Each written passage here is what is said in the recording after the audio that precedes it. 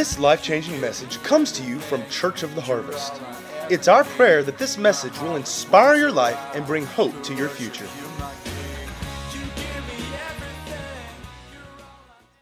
You know, all over the world, people are celebrating Easter today.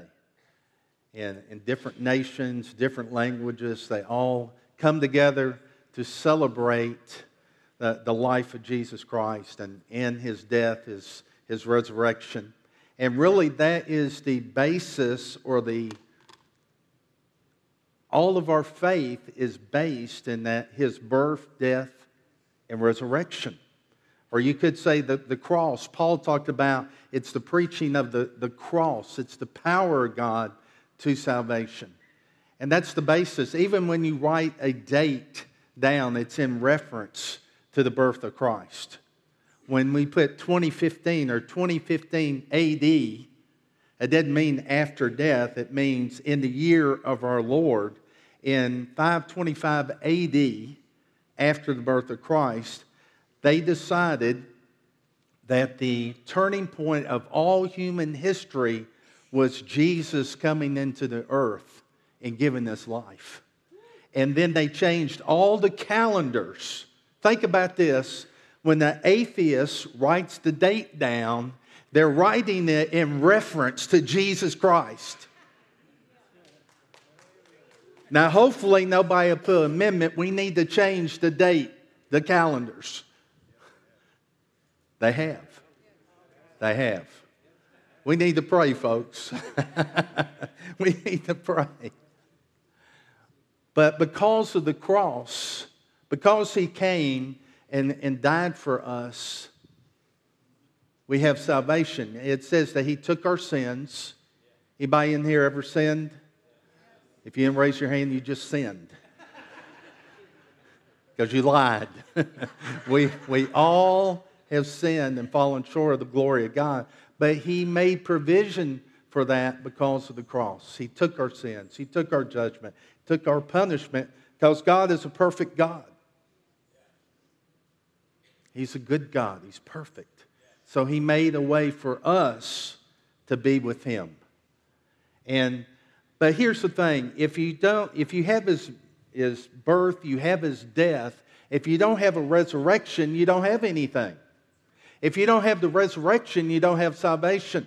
You don't have power. It would say, if Jesus was not resurrected, it would say that sin defeated Him. It would say that He didn't conquer death, and therefore we can't live. It said, God so loved the world that He sent His only begotten Son, that whoever would believe in Him would not perish, but have everlasting life. If He was not resurrected, there would be no everlasting life, because sin would have defeated Jesus. The one who came to pay the price for us, it would say He couldn't pay the price. It was too big. But He did pay the price. And because He resurrected, now we pray to the Father in Jesus' name. See, if there's no resurrection, you might as well pray in your own name. There's no power without that resurrection. But resurrection is something that all religions have a piece of Jesus. You know, they like His teachings. They like some aspects about Him. But they don't believe He was raised from the dead. That's the difference. We believe He was raised from the dead. In Romans 10, 9, and 10, when it says you confess Him as Lord, it says you must believe that God raised Him from the dead. That He was resurrected. So I want to look at resurrection for a few moments this morning. And I have in your notes there, you see a question. Did Jesus' followers believe in the resurrection? Good question. The answer is no. They did not understand what Jesus spoke about when He talked about being raised up from the dead. They did not understand it, so they did not believe in the resurrection. And we're going to look at this and get some understanding on it. In John chapter 20, verse 1, it says, "Now the first day of the week, Mary Magdalene went to the tomb early while it was still dark, and saw that the stone had been taken away from the tomb. Now, Mary Magdalene was probably one of the most famous female followers of Jesus Christ. She had a lot of things going on in her life that Jesus set her free from extreme bondage, set her free, and she became a follower of Jesus Christ. Now, Mary Magdalene believed that Jesus was sent from God, believed that he had a great message, he was a great teacher, a great communicator, a wise man, believed that there was no one like him. But when Mary went to the tomb, she believed that Jesus was dead and that he was going to stay dead. She did not believe in a resurrection for Jesus. So on Easter morning, she goes to the tomb. And you know what happened here? Jesus was tried, he was arrested and tried and found guilty, and his death was by being crucified. Now here's the interesting thing about when you were crucified, you were a scum of the earth, so to speak. You could not take the body of someone crucified. They were all taken to a dump. They were not to be remembered. There would be no respects, nothing like that. They were taken to a dump. That was their punishment. But two men, Nicodemus and Joseph of Arimathea, went to Pilate and they begged for Jesus' body. Now here was the exception to the rule. If you had some money, you could pay and get that body. And probably, it didn't say in Scripture, but probably what happened here is they went to Pilate and they paid him off. So we want Jesus' body, will you take this? And the negotiation started. And they got Jesus' body and they're taking Jesus to the tomb that Joseph had. And Joseph had some money. Because to have a tomb, you had money. And they put Jesus in there, and it was right before the Sabbath, so they had to prepare quickly, his body ready. Because I wondered, if she doesn't believe in the resurrection, why is Mary going to the tomb? She doesn't believe that Jesus is going to be raised from the dead. Why is she running to a tomb early this Sunday morning, this Easter morning? Why is she running there? And probably because she went with her friends, or she had some women friends, some girlfriends that went with her. She knew that those two men had to do it in a hurry to prepare Jesus' body. And like all good women, they knew they needed to follow up to get it right.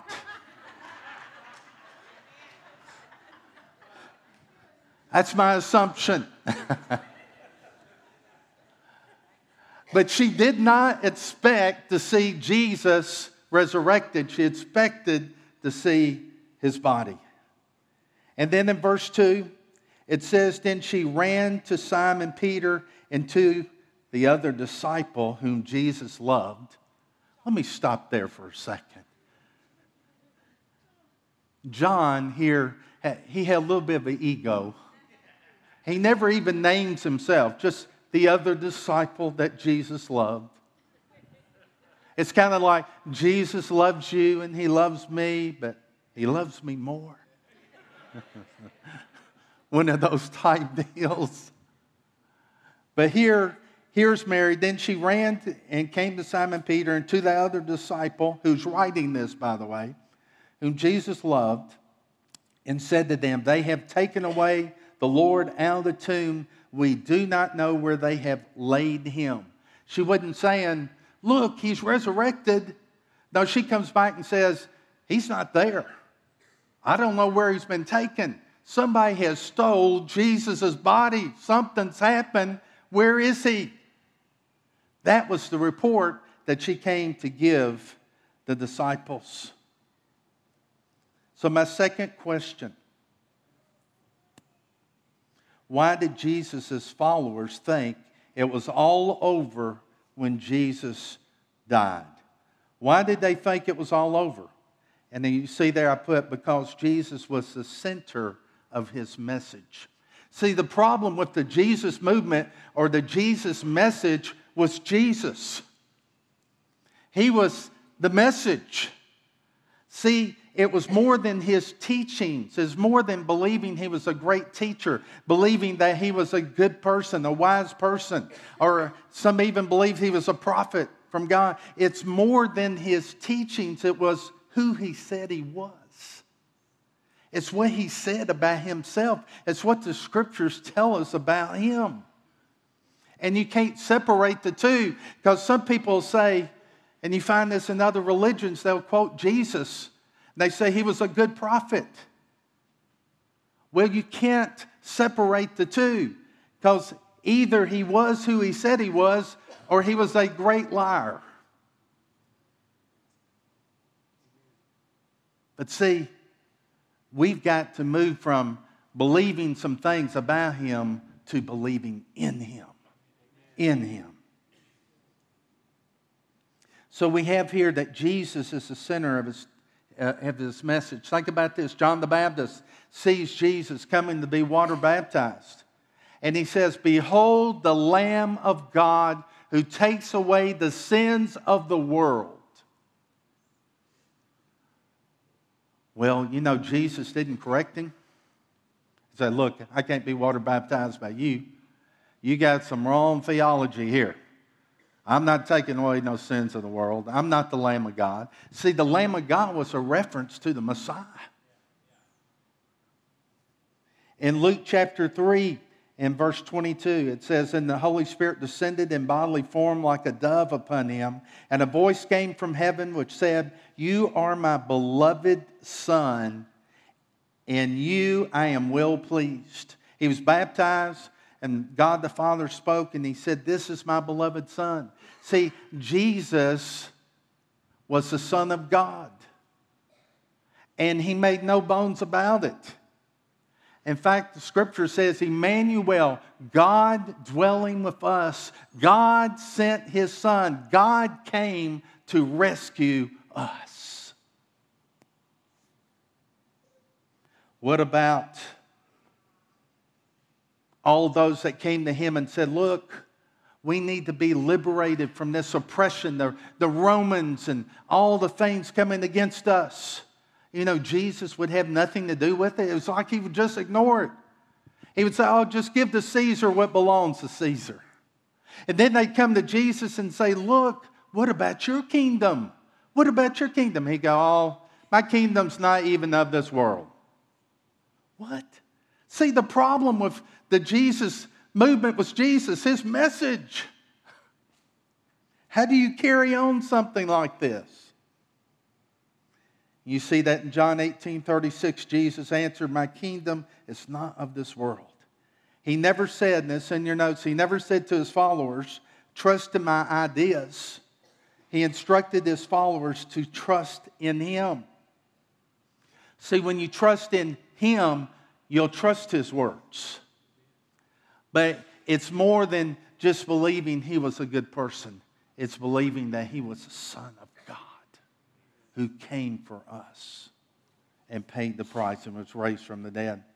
The disciples came to, or Jesus came and asked the disciples and said, "Who do you think I am?" And they said, "Christ, the Messiah, the anointed one." And he didn't go, "Hey boys, we're getting carried away here. You know, look, I appreciate y'all esteem me highly, but look, you're getting carried away with this thing here." Now, he didn't say that. You know, he did. He goes, "You're right. You're right. You're right." And then he goes beyond that. He said, "You know, you didn't figure this out on your own. God had to tell you. God told you this." Like he was linked up with God. His message, his identity was all together in his message. What about his close friend Lazarus, his dying? The disciples said, we need to go to Lazarus. Jesus said, let's wait. And they wait till his friend dies. And then he comes on the scene and they say, if you had been here, Lord, Lazarus would still be alive. And he didn't take time to explain. He says, listen, Martha. And he says this in John 11:25. Jesus said to her, I am the resurrection and the life. He who believes in me, though he may die, he shall live. And whoever lives and believes in me shall never die. Do you believe this? He just comes out and says, I am the resurrection and the life. No wonder they thought all was over when he died. How does life die? How does resurrection die? How is resurrection and life crucified and dies? They thought it was all over. Because you couldn't trust his words, because his identity is in it. Who he is was in it. He was the center of his message. Disciples came to him and said, Jesus, show us the Father. And Jesus sat down to start to explain, well, this is how the Father is. No. What's he do? He says, hey, you seen me, you seen the Father. What?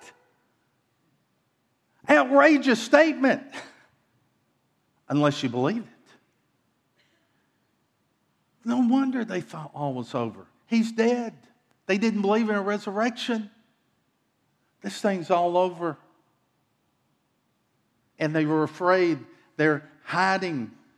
They're thinking if they crucified him, they're coming after us next.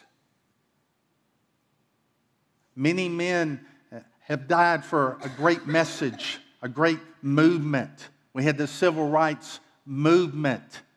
Martin Luther King died, but see, the movement continued. Why? It was the message. But see, the thing about Jesus, he is the message. He is the message. And if he's gone, there's nothing left. In Luke 24, verse 9, then they returned from the tomb and told all these things to 11 and to all the rest. It was Mary Magdalene, Joanna, Mary, the mother of James, and the other women with them who told these things to the apostles. And their words seemed to be like idle tales. And they did not believe them.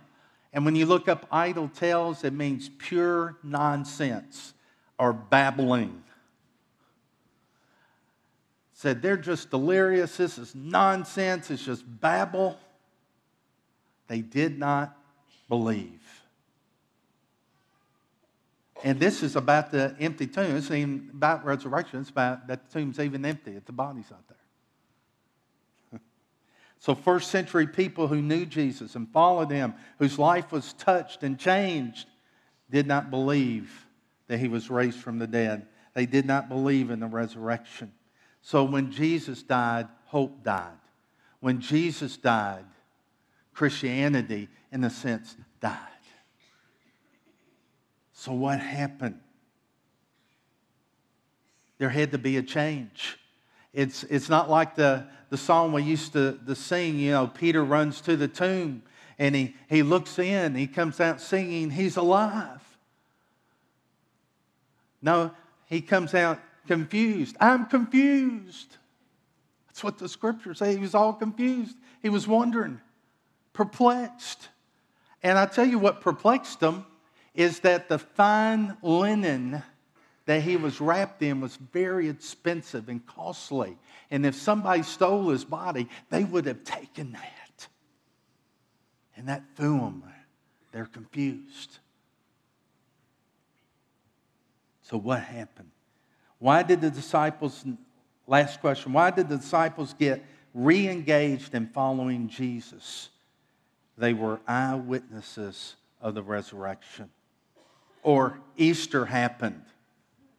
In John 20, verse 19, then the same day at evening, being the first day of the week, the doors were shut where the disciples were assembled for fear of the Jews.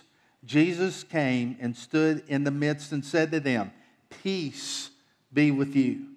When he had said this, he showed them his hands and his side. The disciples were glad when they saw the Lord. They were glad after they touched him. He said, handle me, touch me. Because in Luke, it talks about they thought he was a spirit. I mean, they've got everything locked, and here comes Jesus. He appears to them. And they thought he was a spirit. And it says they were terrified. They were so frightened. And he said, touch me. A spirit doesn't have flesh and bones. That's the reason he would eat fish all the time when he was around them. He was trying to get them over this notion that he was just some spirit. No, Jesus actually had his glorified body. That's a different message. He would eat fish. I don't care what the doctors say, fish is good for you. And bread. I'll stop there. I know they had different type of bread and better fish then. Never mind. Just pray over what you eat. He said, handle me. And then he opened the scriptures to them in verse 45. Then he opened their minds to understand the scriptures. As he said, yes, it was written long ago that the Messiah would suffer and die and rise from the dead on the third day. It was also written that this message would be proclaimed in the authority of his name to all nations, beginning in Jerusalem. There is forgiveness of sins for all who repent. You are witnesses of all these things. Jesus appeared. They were eyewitnesses of his resurrection. That's the reason their faith was re-engaged. That's the reason the followers got re-engaged. It's because they saw him. They saw the resurrected Christ. Now, one of the disciples was not there, Thomas. And I admit, when I first got saved, I'd read this, it bothered me. Thomas said, Lord, I'm a Thomas. I don't like this. Doubting Thomas. Why? And he listened to them, and he thought they were playing a prank on him. That's really what it means. He thought, all these guys have gotten together, and they're just playing a game with me. He thought he was getting punked, is what we'd say today. They've all gotten together and said Jesus came. I don't believe that. I have to see him, put my hand on. And then what happens? 8 days later, John 20, verse 27, then he said to Thomas, reach your fingers here and look at my hands. Reach your hand here and put it into my side. Do not be unbelieving, but believing. And Thomas answered and said to him, my Lord and my God. My Lord and my God. Jesus said to him, Thomas, because you've seen me, you have believed. Blessed are those who have not seen and yet believed. And when you read on in scriptures, he appeared to over 500 at one time. He appeared to many people, and it says with infallible proofs. Many infallible proofs it showed that he was resurrected. They were eyewitnesses of what happened. Think about it. The apostles, the disciples, they're there, and he dies, and they think it's all over. And then they see him resurrected. They become those bold ones. It said that the streets of Jerusalem were filled with those who said, and this was their message, he's alive. He's alive. I know he was crucified, but he's alive. That was their message. And they're going around boldly telling people that he's alive. When they're hiding before, when Peter, who follows Jesus, and he sees him arrested and sees what he's going through, and they come and question him, he lies. He curses at a middle schooler. Curses and says, I don't even know him. Denies him 3 times. What happened to Peter? Something changed in him. You find in the book of Acts, that he stood up and he preached the first sermon. And it was 4 points. You killed him. God raised him. We've seen him. Now say you're sorry. Repent, and you can have eternal life. With great boldness, with the threat of death, he preaches and declares that he's alive and he's risen from the dead. What happened to them? What happened? They saw Jesus. They saw him. They were eyewitnesses of what he did. It says that Peter was crucified, and we understand from writings that he was crucified upside down, refused to be crucified the same way as his Lord Jesus Christ. What happened to Thomas? Thomas was martyred for his faith. Let me just tell you this, all the disciples, except one, lost their life. They were tortured. Many of them crucified. Went through incredible torture and pain because they would not change their mind. They said, Jesus Christ is alive. He is God. He is the Christ. He is the Savior. And they gave their life for him. What happened to these men? What happened to them?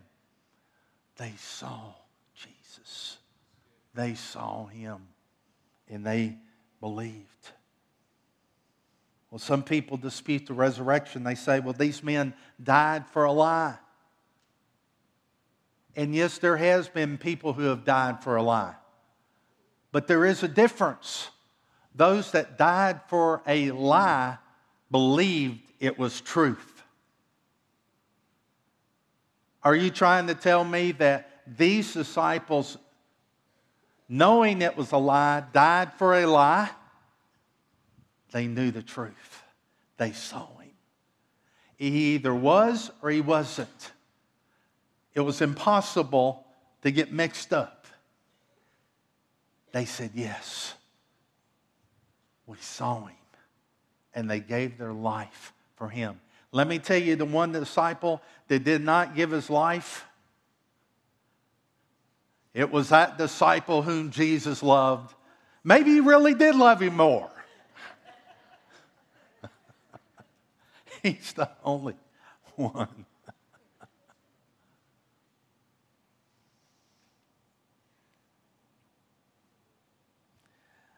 One last person I want to look at for just a moment. I mean, we got the witness of Matthew, Mark, Luke, John, Peter, James, Paul, all eyewitnesses.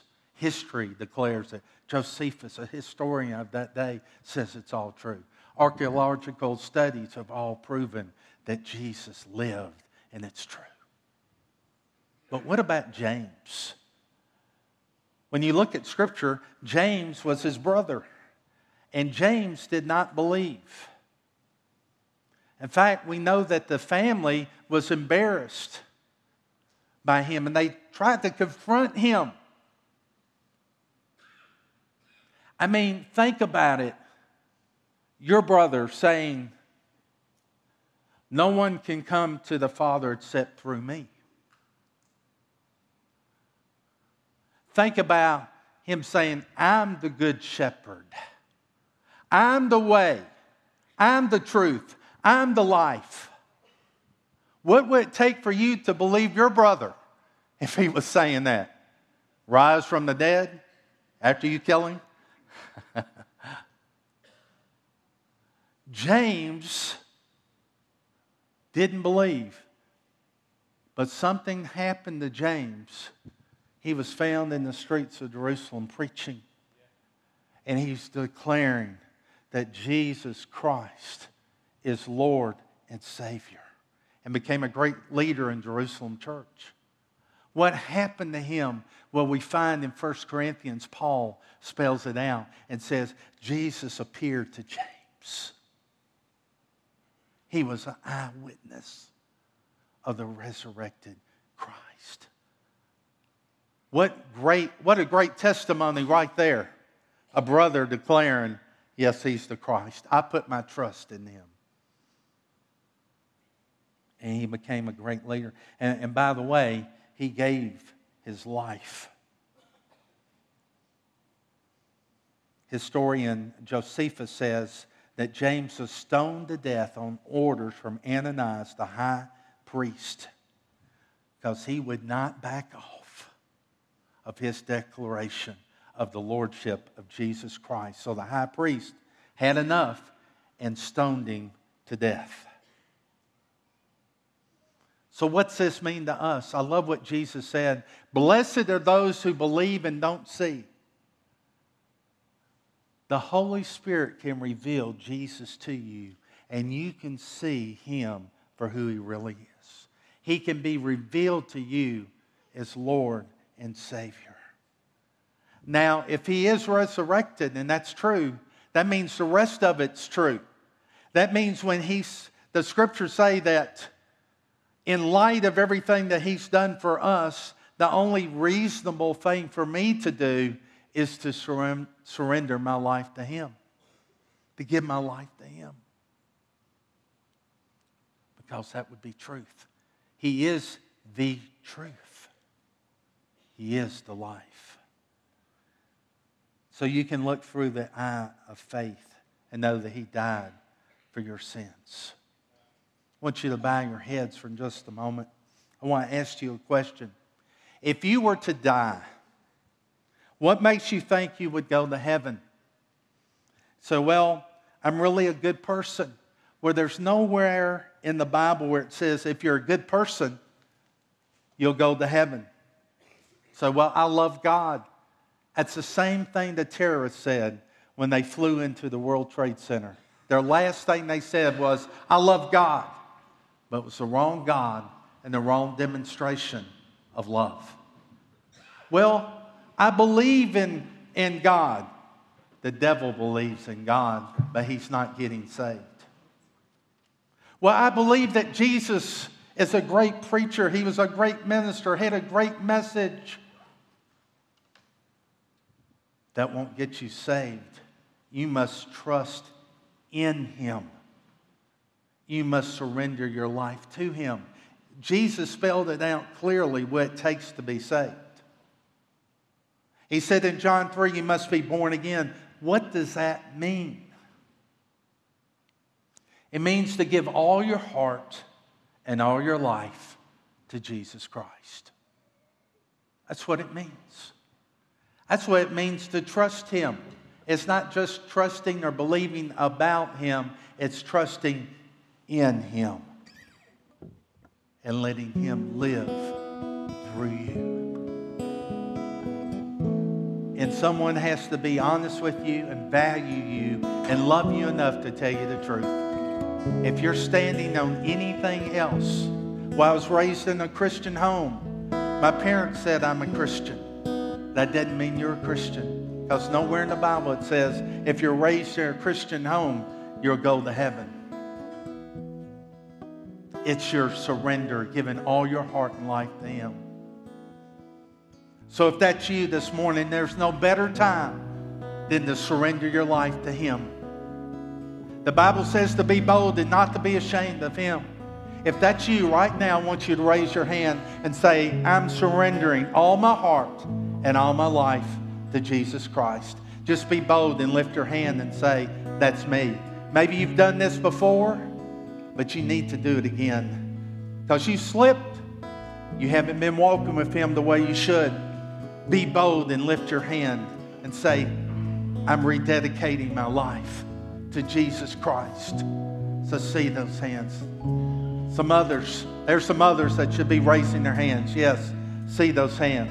Yes, I see the hand. Yes, I see that hand. Who else? Say, I need Jesus today. No more playing games. I want him with everything within me. See, something happens inside of you when you make this kind of decision, when you make this kind of commitment. The Holy Spirit comes to live in you and strengthen you where you can live the life. You can't do it on your own. It's impossible to live the Christian life on your own. You must have His Spirit. You must have His strength. But God's not mad at you. He's in love with you. And He's calling you home. Let's all stand. We're going to pray together for these. Several lifted their hands, accepting the Lord this morning. Greatest decision that you can make in this life. Let's all lift our hands and say, Dear God, thank you for Jesus Christ. I surrender all my life, all my heart to Him who died for me. I trust you, Lord. I put my trust totally in you. I'll live for you. I'll follow you. Strengthen me to live the life that pleases you. Thank you for loving me so much that you died and you were raised from the dead out of love. I give you praise and glory and honor. In Jesus' name.